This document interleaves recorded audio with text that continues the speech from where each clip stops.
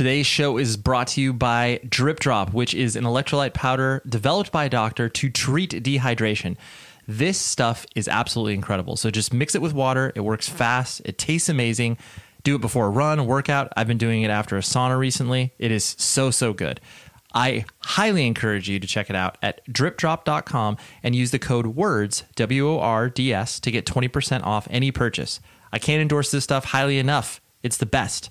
Go to dripdrop.com and use the code WORDS to get 20% off any purchase. Try it now. Support for today's show comes from the Life is Good Ping podcast. Join the co-founders of Life is Good, Bert and John Jacobs, as they talk to influential musicians, athletes, business leaders, and everyday people about the role of optimism in their lives. Who doesn't need more optimism? They'll also end each episode with a ping pong charity challenge where the winner gets to donate to their charity of choice. Go to the Life is Good Ping podcast that is launched on any podcast catcher you use. And their first guest was Ringo Starr. Unbelievable. So subscribe now on Stitcher, Spotify, or iTunes and add some good vibes to your day. Now, here's the show.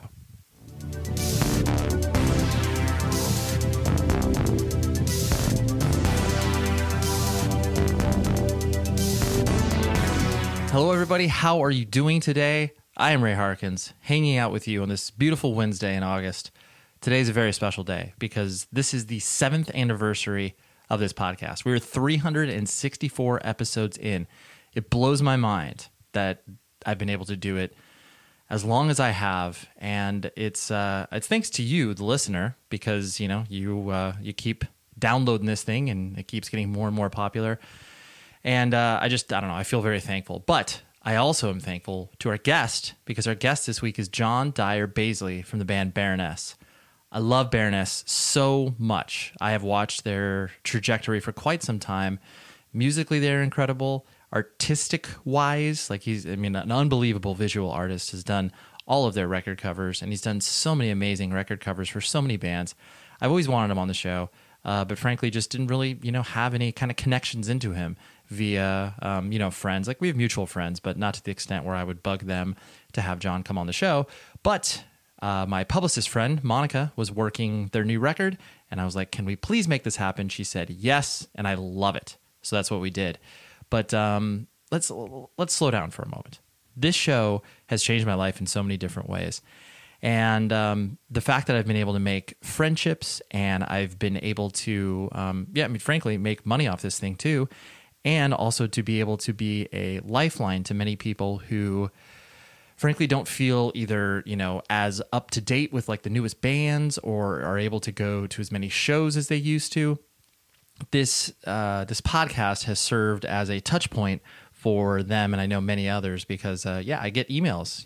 You can email the show 100wordspodcast@gmail.com, but I'm just really thankful that I can create real relationships with people, as they consume this podcast and consume these people's stories, because it's incredibly important to me to document this whole music scene and make sure that people understand the importance of it, not only to me and the guest, but to the, punk, hardcore, independent music world, from a wider perspective. And I just, I feel so thankful to be able to do this week over week and have you pay attention to it. So thank you, the listener. And you'll also notice we have a new theme song done by my friend.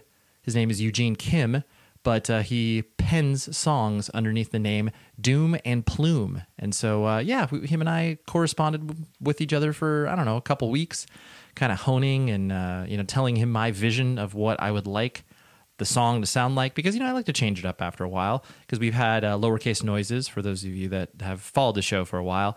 That was the theme song for the past about 3 years or so.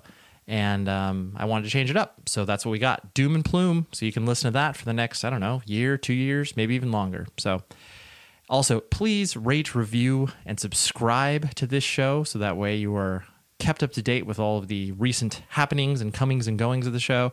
And frankly, just tell your friends, because that's the most powerful thing that we can all do to spread this stuff.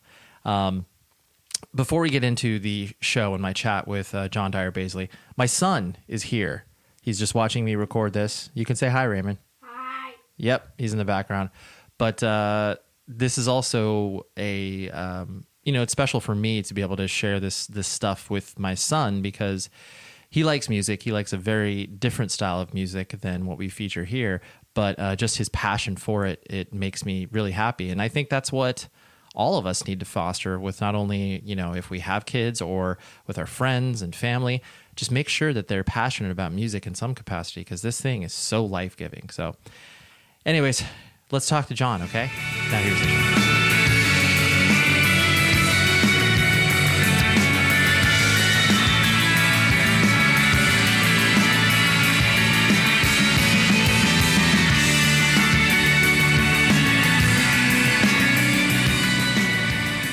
So I'm going to take you back to probably about 2005. I saw you at the Fest at the Atlantic, if I'm not mistaken, and witnessing kind of the, you know, I'm a punk and hardcore kid, so that's my roots. And anytime, you know, I see a band that starts to kind of bring all of those different disparate audiences together, I'm like, this is really cool. You know, it's always exciting.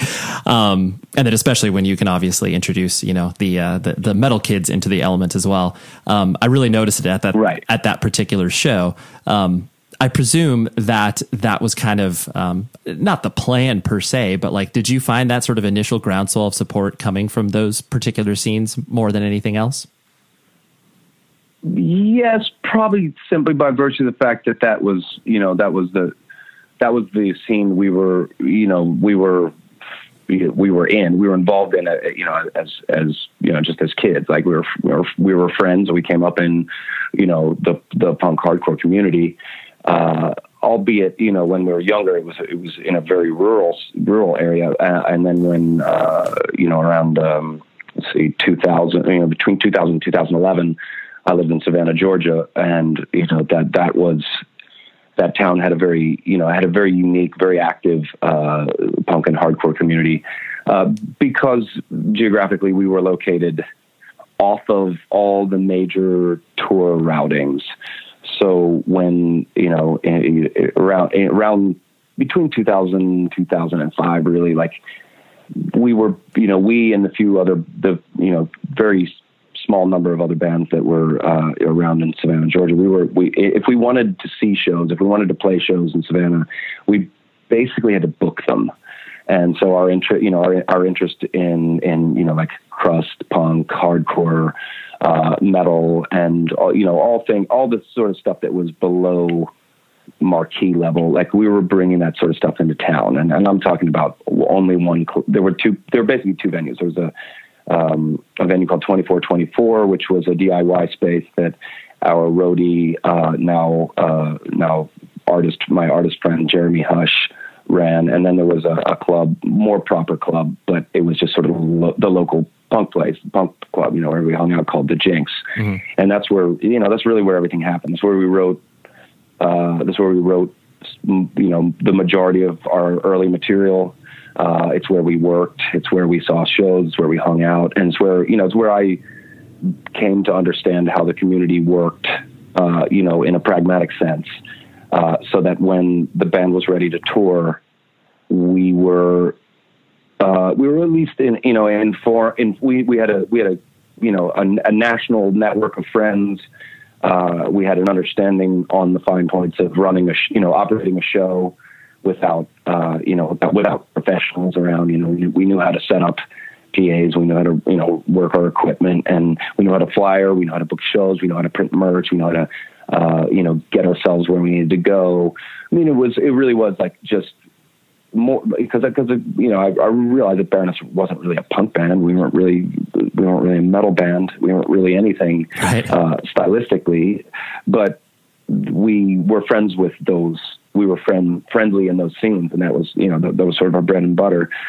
So, you know, so when we started touring it, you know, everything was DIY. It was like subsistence living. You know, whatever you're up to on Monday, you need to make just enough money to get through Tuesday, and on Tuesday you need to make just enough to get through Wednesday, because we were doing, like, you know, 250 shows. I think we maxed out in 2004. I think we did 275 shows. Right. And by shows, I mean basements, VFW halls, you know, like dive bars that would have us.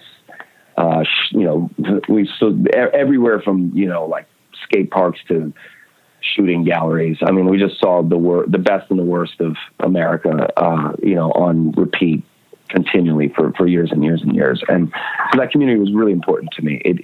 And as we grew out of those perceived genre or style boundary lines, it was, which I never recognized or identified with to begin with. Mm-hmm. We had developed an operating, like an operating mechanism or a way of, modus operandi that I still recognize as being like both present in the way we do things now, but critical for the way, for the growth and development of this band.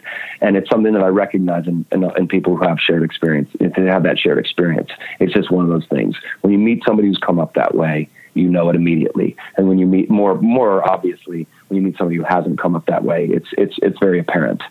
And that, that comes down to, this like mentality that sometimes exists when bands start and they think, I need a booking agent, I need a manager, I need this, that, and the other thing to get my band.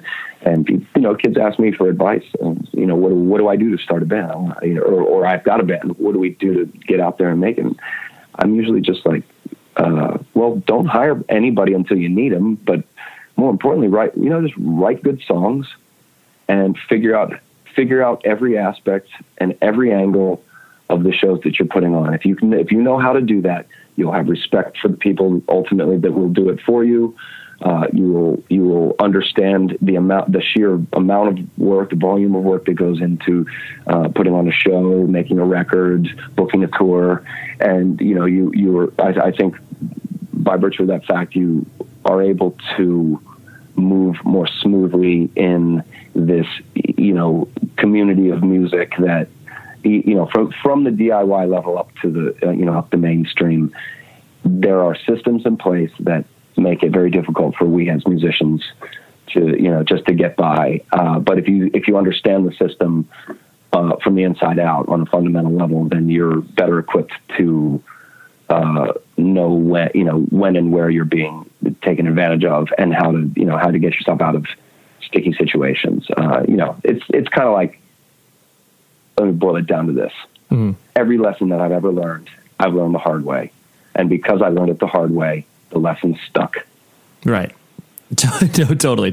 And to your point, pulling one thread there that you were talking about was the, I've always compared Athens to, Memphis in many different ways. Obviously bands like, His Hero's Gone, Man with Gun, all that whole scene that did the same exact thing of what you were talking about, where it's like, no one played Memphis from a, DIY level. So you had to bring bands in order to kind of build, like you said, that connective tissue, the idea of just like, cause it's not like you guys were sitting back and being like, oh, we're really learning business principles here. You're just like, well, no, we got to put out a demo. So no. Yeah, exactly. In fact, I think we were avoiding business principles because we had this is just a problem of youth. I think we were avoiding or eschewing the idea of business in music because based on our experience in punk, it seemed a thing that was demonized and the thing that was a negative, like always a negative, can't be a positive. But let's be real. Like that's a younger attitude on things, and it doesn't always. It doesn't. It's just realistically that's not what's happening. Like you just bought dinner, that was a financial transaction. You just had to fill your tank with gas, another financial transaction. You just stayed on somebody's floor. Well, you just traded commodity, right? In a way. And so at the end of the day, it's all this for that, and it's happening constantly. And more importantly is you learn that you learn how to do it where you're in such a way that you're not stepping on somebody else, or you're not making advantageous moves for yourself that negatively affect those around you. In the best case scenario, the DIY community taught me how, as a community, we can all help each other out and we can all grow simultaneously and in tandem. And when that happens, that warms my heart. That brings a great, puts a smile on my face. And yes, when you've got a scene that's got nothing, well, you got nothing to lose, so you just build and you build and you build. And in the case of Savannah, we built something kind of strange and something that people outside of our locale were recognizing as having this particular sound or just like a particular attitude. We never really identified with that. It was just being talked about around us so frequently that you couldn't ignore it. But there was, it's not like there was like the Savannah, psychedelic sludge metal pop, right. doom music consortium. We didn't have meetings and discuss, how things were going to work. We just didn't have any, we didn't have like elders to copy. Right. So we just invented the rule book, and the rule book, when it worked, that became how things were going to be. And when it didn't, then, lesson learned, move on, do it differently next time. Today's show is brought to you by, frankly, one of my favorite sponsors of all time, Sonos. It is the unbelievable speaker company that designs every speaker from the inside out. So what is it? You've probably heard me speak about it before, but if you haven't, it is unbelievable what they do. So you can order whatever it is on Sonos.com that you're interested in. You can plug it in, and in less than 5 minutes, you are ready to play whatever music you are looking to play over the speakers in your house. You can have one in the bedroom, you can have one in the living room, and they can all play different music all from the Sonos app. It's awesome. So last night, as an example, my son was having a difficult time falling asleep. Put in some Bon Iver for him to listen to and fall asleep, and then I could listen to some different music in the bedroom. It is the best, and it is so easy to set up. So I highly, highly encourage you to go to Sonos.com and check out all of their product features, because it's, like I said, it's the best speaker that I have ever heard. And they also have this awesome, awesome thing called, it's like True Play. That's what it's called. And you can set up every single room where you walk around with your phone, use the microphone, make sure that that speaker is calibrated perfectly to the room that you are setting it up in. This stuff is unbelievable. Sonos is a superior listening mechanism for all of your music. So go to Sonos.com to learn more. I love you, Sonos. And kind of on that same line was the, where was the kind of intro to that whole, DIY independent scene? I'm presuming that, as you were kind of coming up in high school, that's kind of when things started to get introduced to you and injected into your, ecosystem. Was that the case, or was that, were you going to record stores? Was it, the skate culture? How did that introduce itself to you? Well, the thing you have to understand is that where I grew up, and where, Baroness Mark 1, 2, 3, 4, and 5, we all grew up in and around a very, very small town in Virginia called Lexington, which I think population's anywhere between 2,500 and 5,000, depending on whether or not the universities were in session. But we were local kids. We lived in the county, and there was a record store, but it was like, it's where you went to buy used Grateful Dead CDs or Dave Matthews. It wasn't really like a record store that appealed to me. So we didn't have a record store. Nirvana broke at the right time for me. And that was my access point. Like, MTV taught me more than just about anything. So through Nirvana, I found the Melvins, I found Dinosaur Jr., I found Sonic Youth, I found K Records, I found,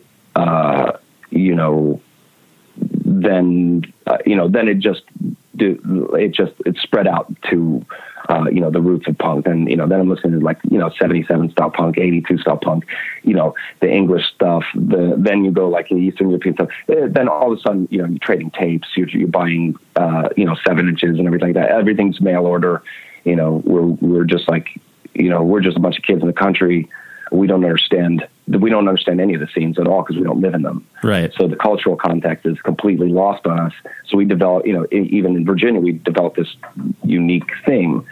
Then when I was in Savannah, there was already, sort of a thing that was happening down there. We just kind of inserted ourselves into it. And it just kind of grew in a really weird way. Like, my thought was always, the appeal of this whole thing is, ostensibly that you get to be your own person. And I always identified myself as an artist or as a creative person, not as a musician, certainly not as a punk or a metal guy or anything like that. In fact, even to this day, I still find that there's very many times where I'm not accepted with fully open arms into these little like clubs, and that's fine. That's what I'm used to. I grew up in a rural place where most of everybody that I knew was like more on the countryside of things, and there was a lot of rednecks and a lot of intolerant attitudes and a lot of cliques and stuff like that in that way. And so for me, being an outsider was always kind of the important part of it. It was like, yeah, of course. So to have continually been an outsider always felt like a natural thing to me, even insofar as, where we sit today. And, I think people, myself included, have a very hard time exactly defining what Baroness is. Like, where do we fit in the grand scheme of things? Like at this point, you'd never ever call us a punk band, right? Loosely associated with metal. But I don't think, I think calling us a metal band sort of does disservice to metal bands. But neither are we an indie rock band or a pop band or a radio rock band. There's like none of these things, Yeah. So like being on the outside, I think has always been a big part, has played a big role in my development as an artist and as a musician. It's certainly where I've learned to feel most comfortable, for better, for worse. But I think it's also forced my hand to develop something that, if I'm going to make a community, it's going to be a really small one. It's going to be me and the musicians I play with, the crew that we have, and the people that we work, the artists that we work with, and that's the crew, that's the scene. So it's just part of the project, rather than like identifying as part of the hardcore scene, where then you have to play by hardcore scene rules, or identifying as pop country, and then you got to be a pop country guy. Like, for me, it's better to just beg, borrow, and steal what you want, because at the end of the day, it's self-expression. Yep. So it's supposed to be unique. It's supposed to be different, and sometimes it's supposed to be something that people don't quite understand. Yeah, and that's my most valuable experiences in music have been with bands that push those boundaries and offer more interesting alternatives to the current status quo. And I saw that in a lot of the bands that were influential on me when I was younger. Bands like Fugazi, who set a very different standard. It was talking about it's one thing, but doing it's different. Is different. So I'm kind of like, at this point, I fall more on the side of actions do in fact speak louder than words. And if you're gonna if you've got a point to prove, get out there and prove it. Sure. Don't waste time talking. Just like prove it, and that seems to have a better impact on the audience that needs it anyway. Because then there's this other thing that happened. I'm sorry, I'm just kind of running. No, I love it. Question, keep going. Yeah. I felt as there were certain points when certain developmental stages at the point with Baroness where I felt that each night we would go on a stage and I could look out in the audience and I pretty much knew them. I pretty much know everybody that's there. Sure. If I don't know them specifically by name, I know where they come from, to a certain degree. I'm not claiming that I'm like a crowd whisperer or anything like that. Right. It's just to say that, like, if you're playing, if you're a black metal band and you're playing a show and everybody's in corpse paint and got studs, poking out of their wrists and, all the whole 9 yards, like, you're not telling anybody anything about Satan that they haven't already heard. So if you've got a message that you're trying to put out there, if you've got something that you think is interesting enough that it's worth hearing, why wouldn't you try to reach the people who want, who haven't heard that yet and try to make an impact on them? And I'm not talking about being a black metal band or in a Satan or anything like that. But, for me, it's like the DIY community was so important, and the idea of self-sufficiency, self-proficiency, quality over quantity, bucking the system, questioning the status quo, always asking yourself why.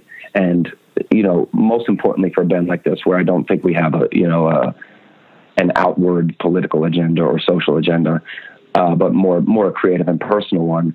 Like if music is about the human experience, if it's about self-expression, if it's about communicating in a nonverbal way from our speakers and our stage to our audience's ears, and then to receive the input that they, whether it's energy or applause or dancing or singing in common, like that's what's important to me. And to reach people who haven't quite gotten that phone call yet, that seems the more interesting thing. So then it's like, should we be so ambitious and so presumptuous that we think we can make a difference from the inside out?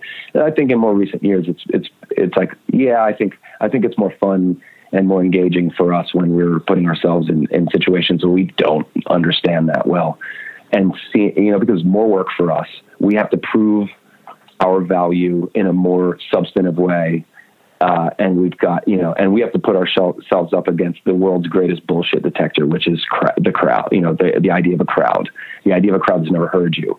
They are going to immediately give you every visible emotional energy clue that you can possibly receive about whether or not you're doing a good job or not. And, that kind of stuff, as I said, more recently has been, of interest to me, because I don't want to end up, a musician playing to the same crowd time and time again, where they're just, judging this performance against the last. But I want to create compelling, unique experiences where, occasionally somebody who's never thought they were going to be interested in, the sort of music that we play or the sort of shows that we're involved with is all of a sudden, is all of a sudden enraptured by it, and we've caught their attention. And then we're doing something, then we're doing something new, something we don't have control over. In fact, it's more about their involvement, rather than our proficiency or precision, Yeah. Well, to your point, it's one of those things where it's more valuable, like you were saying, to be on the quote unquote inside, existing within the sort of, structure of the music business, as it were. But to what you were saying, you are now a gateway band where people that have no context for everything from a foundational perspective that is important to you, like the whole DIY culture, and not even removing genres, just DIY in general. And you can send people down a rabbit hole in ways that, you can, just by the mention of Fugazi in this interview, you could get a person who has no clue who that band is, and then all of a sudden open their eyes up and open their world up in ways that you wouldn't have been able to do if you just existed within the confines of, these really, really small and secular scenes or whatever. Yeah, precisely. And, because it is that it's, it's the idea of confines. It's the idea of secularism and invisible boundaries that I would like to think that we can provide an alternative to. I have found that there is really, some interest out there in certain types of bands and being exclusive. I don't quite understand it, other than maybe, it allows a scene to feel important and like us against the world sort of thing. But you're like, why would you create that system yourself? Why would you create an exclusive system just for, just on the basis of, a fight or something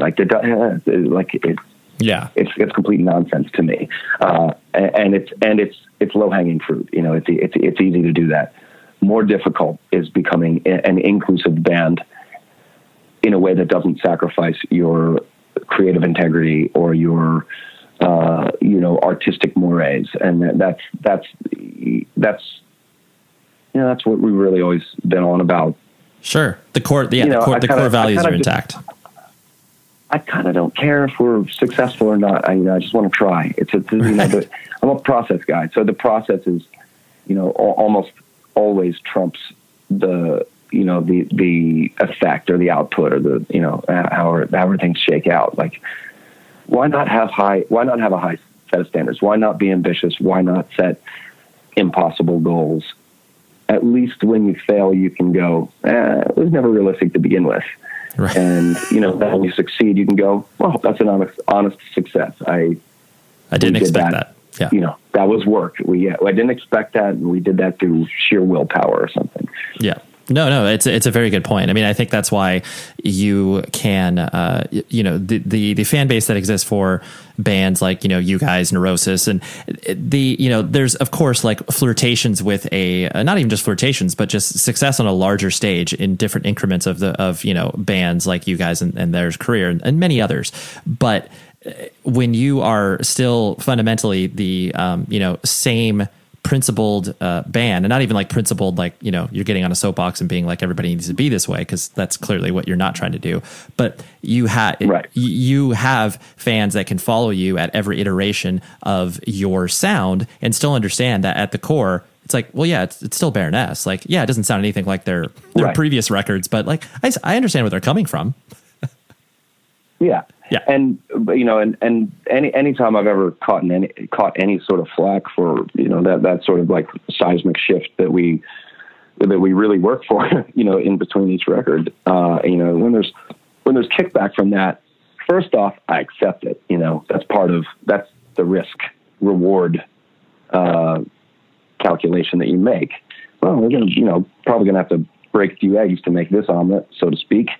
And that's going to, it may, we do everything at the risk of maybe, offending the sensibility of those people who've supported us, but also for any of our fans who are like, not feeling the direction. It's like, well, you did see that coming, right? Right. We telegraphed this a little bit. This is the common thread. That is the common thread. It's not, our batting average is never going to be 1,000. Right. We're trying, we try, but our, creatively, our goal in writing is to create music that we want to hear. That, and I've said this before, I'm just writing music that I wish somebody else had written before me, because it ain't easy to play. It's very difficult to come about.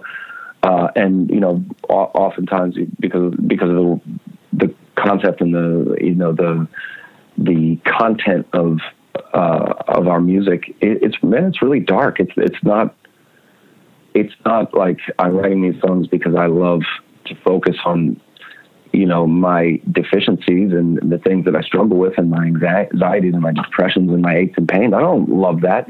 I do it because I don't have a better way of dealing with them. And creativity has offered me this fantastically pure and elegant way to turn minuses into pluses. Mm-hmm. Like, totally. That's what's always appealed to me about music. However, I should note that that's my attitude.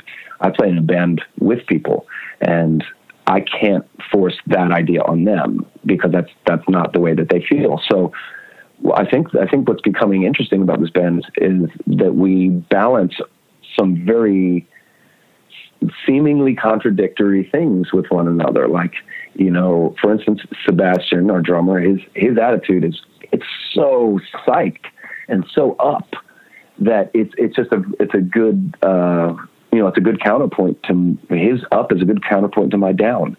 And that's what makes our music celebratory in the face of adversity. And that's what allows me to more efficiently take these dark things and shed some light on them in a way that is both cathartic for me as the artist, but also I found becomes an easy.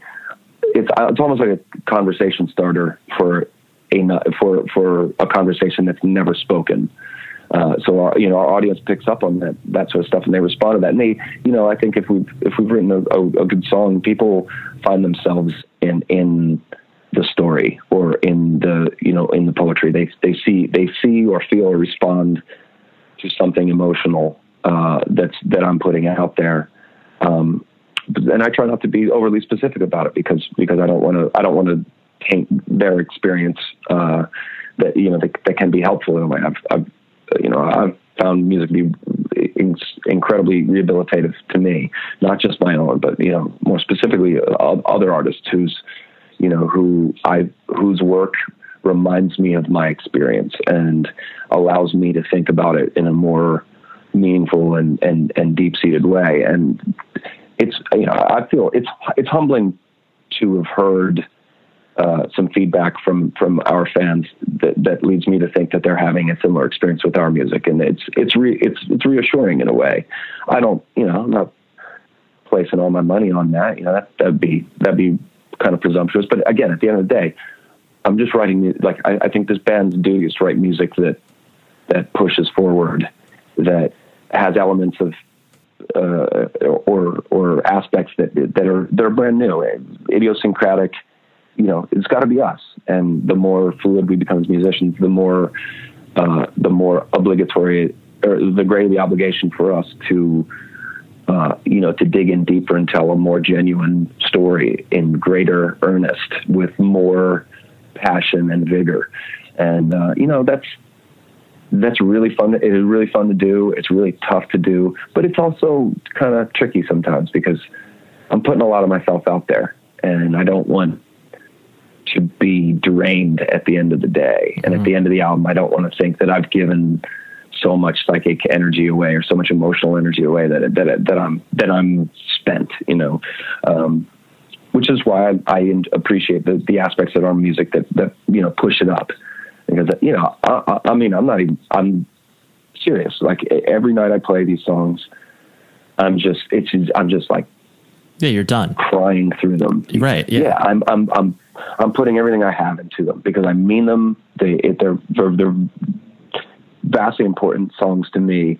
That doesn't mean they need to be important to anybody else. They can be fun to some people. It can be just like, good, like rock and roll time, or like awesome experiments in sound. But to me, there's substance behind these things, and working that out every night it's not easy, but it does help me. It does offer that therapy that I need. So it's creative, it's therapeutic, it's communicative. It allows me, as somebody with social anxieties, to deal with lots of people all at the same time, and to, create communal experiences. I get to travel, I get to, all sorts of stuff. And it rules to be in a band, but right. It's not easy. No.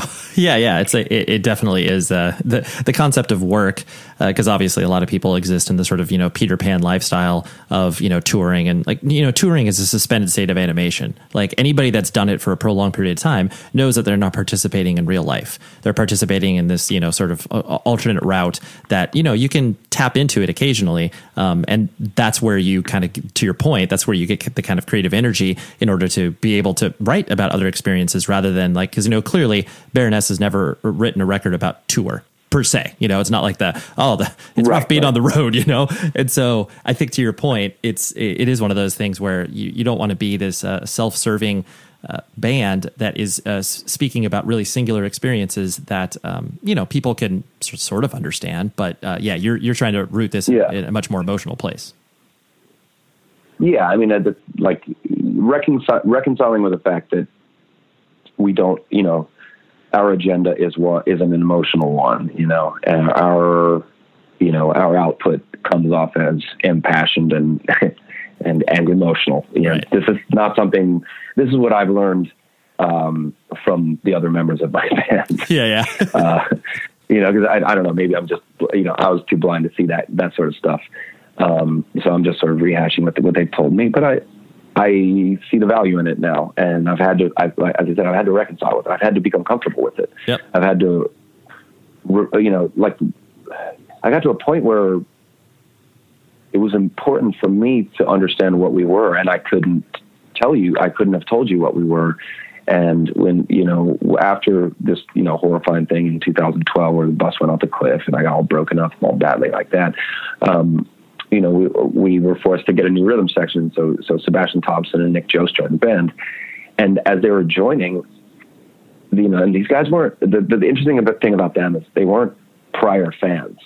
Seb knew who we were. I think Nick had maybe heard of us, but it was like the community of musician friends that allowed me access to these guys, and they joined, and were such important additions and such important people in my life now. But it was through them, through essentially non-fans who are joining a group and then inserting themselves and then adopting the group as their family, it took their evaluation of what was, what made our band special to really allow, to really give me that insight in a realistic way where, I didn't need, it wasn't like, I didn't need a pat on the back. I wasn't asking what was great. I wasn't like, oh, tell me what's great about Baroness. I didn't know. I just didn't know. I didn't know. I've always considered myself sort of just, kind of lucky or like maybe tenacious and equal parts lucky and tenacious, but also extremely unlucky in some ways. I think I've got maybe the best, worst luck that I know of. Sure. And so, I was when we were reforming the band, I was really like in a confused, frustrated, sort of isolated and lonely place. And I didn't know really how to proceed. And, they were very blunt and honest and, in what they heard in our band that was appealing to them, after they had toured with us and after we started writing, and that was eye opening for me. And I understood that, the emotional content was important. And that I was maybe misplacing my value on things like technique or volume or being intense. Right. And that there was actually a different type of intensity that was actually what people were, responding to that I just didn't know because, as self-aware as we try to be, sometimes we skip the big things. Right. Yeah. You're like, well, this works for me, so of course it can work for everybody. No. Yeah. Support for today's show also comes from Pet Relief. They make all natural USDA certified organic CBD products for pets using full spectrum CBD hemp oil that is grown and extracted in Colorado. So they offer a ton of products that have something to assist a range of ailments such as hip and joint pain, inflammation, situational anxiety, and more for your pets. They also offer oils for both cats and dogs that are made with only 2 ingredients, full spectrum CBD hemp oil and organic coconut oil. Their supplements are all handmade and baked with human-grade organic ingredients that have been sourced from farms across the United States.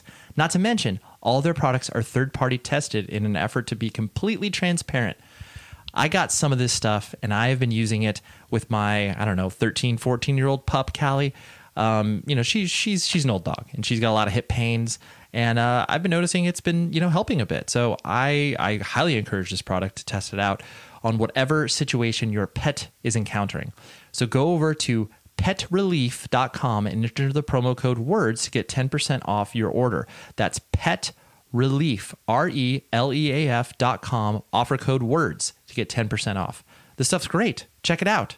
The idea, primarily on the fact that, you have built yourself up, as an artist as well. And, clearly, do a lot of projects for a lot of different people. And, the band is clearly one of them. The collision of art and commerce, where you start to have to reconcile with the fact that, I need to know what to charge for my pieces of art. And I need to know what, my band is worth a night. And all these things that, are just kind of, they're not only are they important, but they're byproducts of the idea of just being creative. Was that and has that been kind of a difficult world for you to sort of navigate and understand? Because usually people that kind of sit in the solely creative world, don't have any desire from a business perspective to you learn basic stuff, but you're like, well, yeah, if I could ignore that, then that would be better. How has that evolved for you over time? Or have you always just been yeah. I would like to, I don't know, poll a couple of people that I know, and maybe they give you different answers. I don't. Honestly, I don't know. Yeah, I'd like to think that I've always been pretty realistic and to a certain degree self-aware, because I know I'm a little crazy. I know that I work a lot. I know that I'm neurotic. I know that I get compulsive and obsessive about things. I know these things about myself. I know I'm difficult to work with in some ways because of that. And I also know I'm also the sort of person, I just don't believe in false humility. I humble myself in a genuine way about genuine things, but I'm like, oh no, this record's no good. No, I think our recent record's actually quite good. But to the point, or back to your point about like self-evaluation from that potentially uncomfortable standpoint. Fuck no, I'm psyched when somebody tells me realistically what we are and how nobody's hurt. You know, I was excited and thankful for everybody that ever shot me straight in a way that could have been hurtful to somebody with a more sensitive sense of themselves. And in fact, when we, let me back up a second, but I would say that we did everything ourselves until we could no longer do things ourselves. I wasn't that presumptuous, and I only ever hired the next stage in our expanding team when we when we just crossed the line and we really needed it 10 minutes ago. Like, that was always my method. It's like, okay, at the time when we make the first genuine mistake that would have been helped if we'd had, a booking agent or a tour manager or whatever, that's the time when you get that person. Cause you don't want to make that mistake again. Sure. Again, it's like, maybe I'm obsessed with making mistakes. Right. Yeah. But I had this thing where I would hire people. I would only hire the people who told me the side of what we were that I didn't want to hear. And that's the vast minority of people who are trying to get you to hire them. It doesn't make sense, really. If you're trying to get a band as a client, you don't. It doesn't really sound like a sensible idea to call them up and tell them that nobody's heard of them or that they're not worth anything. But when somebody told me that, and seemed to know what the hell they were talking about, and I connected with and seemed like a sort of good person I could get along with. Those are the people that I hired. I hired our booking agent because he said nobody knows who you are because you're not playing the right shows. And I was like, oh, well, fair enough. And he's like, and you're not worth anything. Right. You're like, so okay, I'm not going to, so we're going to have to work. We're going to have to work for it. And I was like, perfect. That's so much easier on my ears than, the like long white limousine thing, Wayne's World, Mr. Big smoking a cigar. Right. Like, I don't want that. And so that became my hiring policy for a long time. It was just like people who were able to give me the tough truth, speak truth to power. Not that I was power, but that's the term we use all the time now. Yeah, I mean, that was how I hired. That's how I've hired people who give me that information. I'm so comfortable with it because I work best when I've got a fire under my ass. I work best in high stress environments. I work best when I got something to prove. And we've always had something to prove, and we've never been the biggest or the best or the most highly paid band. So yeah, so cool. We don't have to maintain that. All we have to do is grow. Yep, totally. Yeah, that's that's the thing. I know because we have a hard out based on this. I'll just ask you this one last question. Kind of touching on what you were saying when, clearly it's been well documented, your accident, your feelings on it, and, everything that kind of shifted for you as a person. Right. I imagine that, and you actually mentioned this earlier, which I was glad I wasn't reading too far into the scenario, that, when you're healing, regardless of what you've gone through from a traumatic experience, a lot of it can feel very isolating because whether it's like your body is broken or your spirit is broken, those are both isolating things and you were trying to get yourself back to it. How did you sort of retain the connectivity, not only to, the fact that people were, rooting for you and wanting Baroness to still exist, but then also just like, the people that you had from, your day-to-day life. How did you kind of, retain those bonds, or was it mostly from the outside where people were really pushing themselves to be a part of your life? How did that all transpire? I mean, I just think it took work. I realized, you realize when you're in situations like that there's a potential for pity to take over or for that situation to define you. And in some ways, using that as a definition point would have been simple because it would have been easy to get press and easy to market and easy to capitalize on. And I really didn't want that to define me. So I recognized that while I could neither ignore it, neither could I bank on it. And so I had to take that, you know, well, maybe it's not half full, maybe it's not half empty, maybe it's just half. And that's where I was, like right in the middle.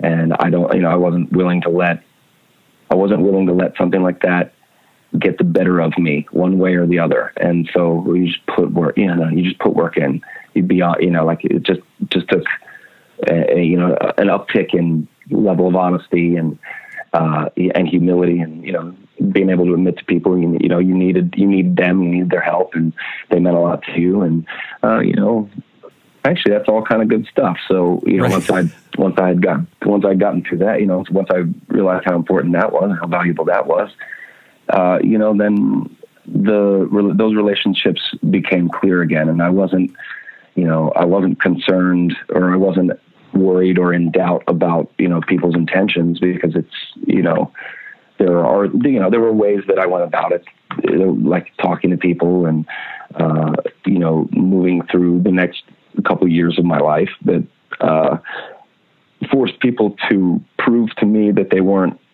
doing things out of pity, or, you know, just out of concern. There's like, okay, well, we'll just keep John active, because you know, he's already halfway crazy, and, you know, don't want to push him over the edge by ignoring him.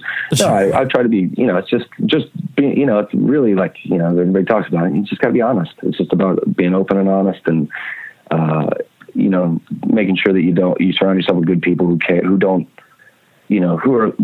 about you, and who care about, you know, like when it came to the band, like guys who care about music. They didn't care about the sensational part of that story. They you know, the new guys in the band they just want to play music, and they didn't see me as like a, you know, like some like weakened person. They saw me as somebody who was trying so hard to push through it, that, yeah, fuck yeah, like, who cares about the, you know, the fact he's in a wheelchair and his, you know, arm barely works at that point. It's like, this guy's going for it. I'd like to think that it was that way. And then, you know, then the relationships were pure, and, you know, we don't talk as a band. We never talk about it. Yep. It's the last thing we talk about. Totally. You know, it's something that the press talks about it, and, you know, I have to bring it up, but I'm not uncomfortable doing that, because I don't focus on it. Yep. I'd like to think that we have operated in such a way that the, you know, the potential that accident had to define our career has only done so in the way that it needed to, and no more. Yep. And it will not be the only thing that people remember, because we actually have some decent music to, you know, push us through that. Yeah, no, for sure. And to your point, it's the process behind it. You know, you revel in it from you don't want to put yourself through certain processes, but, you know, when you can actually just focus on this sort of step-by-step scenario, then, like you said, you come out, you know, not only a stronger person, but you know, a stronger piece of art. Like, all of these things exist, rather than just being like, oh, I'm overwhelmed by it. It's like, well, no, it's a process. So that's just, yeah, it's cool. I like hearing it. Part of that process is like, you know, putting a light on that thing that, you know, that has the power over you, that has the potential to cause fear or anxiety or undue stress, or like unwarranted depression, stuff like that, and saying, okay, this is a thing that has power over me. I'm going to talk about it so that I'm giving away that, you know, that quiet, unseen power. I'm going to talk about it enough, but I'm not going to focus on it. Totally. Talk about it as much as I talk about other important things that happened, because it was important. Yep. It just wasn't the only important thing that happened that year. No, totally. Yeah. It's not the punctuation mark. This is a comma. It's like, that's all we're really doing here. Yeah. Yeah, totally. Yeah. It was a comma. It was a comma that I wish the sentence was short enough that it didn't need it, or whatever. Yeah. Yeah. You know, no, I totally understand. If I could go back and take it away, I would take it away. Yeah. Yep. Yes. Yep. I would have done something differently that day, but that wasn't the way it panned out. You know, I got dealt that hand, so I'm playing it. Totally understand where you're coming from. So, well, I'll let you go, but I could talk to you for a while, but I really appreciate all of your time and all your insight, and frankly, all your music. Cause I really have been a fan for a long time. So yeah, thanks for letting me pick your brain, dude. I really appreciate it. Yeah. Thank you. All right. How great was that chat with John? It was really intense. He's an intense dude, but I had 45 minutes with him, so I was like, I'm going to make this count, and he was there for it. I just, sometimes when people are in the middle of like a huge press run, sometimes it takes them, a good 10 to 15 minutes to kind of warm up to the idea of what a podcast is, but he was like ready from the get-go. I think there was like 5 words exchanged before I started recording. I was just like, hey man, nice to meet you. I'm a really big fan of your band. And he was like, thanks. And we just dove right into it. So thank you very much, John. Thank you very much, Monica, for hooking this interview up. And thank you to you, the listener, as always, because I'd be doing this thing if there were only 4 of you listening, but there are way more than 4 of you listening. So, and thank you very much to Doom and Plume for the song. And we will continue to feature that for many, many months and weeks and years to come. And next week, I have a great chat with Lance Wells. He is the vocalist from a band called Faded Gray from Vegas. I had the chat with him, it was probably about a month or so ago. I was out in Vegas and hung out with him at his house. And it was a really, really fun discussion. So happy 7th anniversary of the show. And hopefully I'll be able to do this for another 7, 10, 20, 30 years. And then, maybe I'll hand the microphone over to my son and he can start talking about music. Oh, man, that's great. Well, until next week, please be safe, everybody. Special shout out to Sonos.com, the best speaker that I have ever encountered. You need to go to their website, check out all of their offerings. You can listen to different music around the house. It is a superior listening experience and frankly has changed the way that I listen to music. So why would you not do that? Go to Sonos.com, check out all of what they have, and thank you, Sonos. Special shout out to Drip Drop, which is an electrolyte powder developed by a doctor to treat dehydration. It has 3 times the electrolytes and half the sugar of sports drinks. It tastes amazing. Do it before a workout. Do it after a workout. Do it after a sauna. Whenever you are feeling dehydrated, use it. So go to dripdrop.com and use the code WORDS to get 20% off any purchase. That's dripdrop.com and use the code WORDS. Thank you, Drip Drop.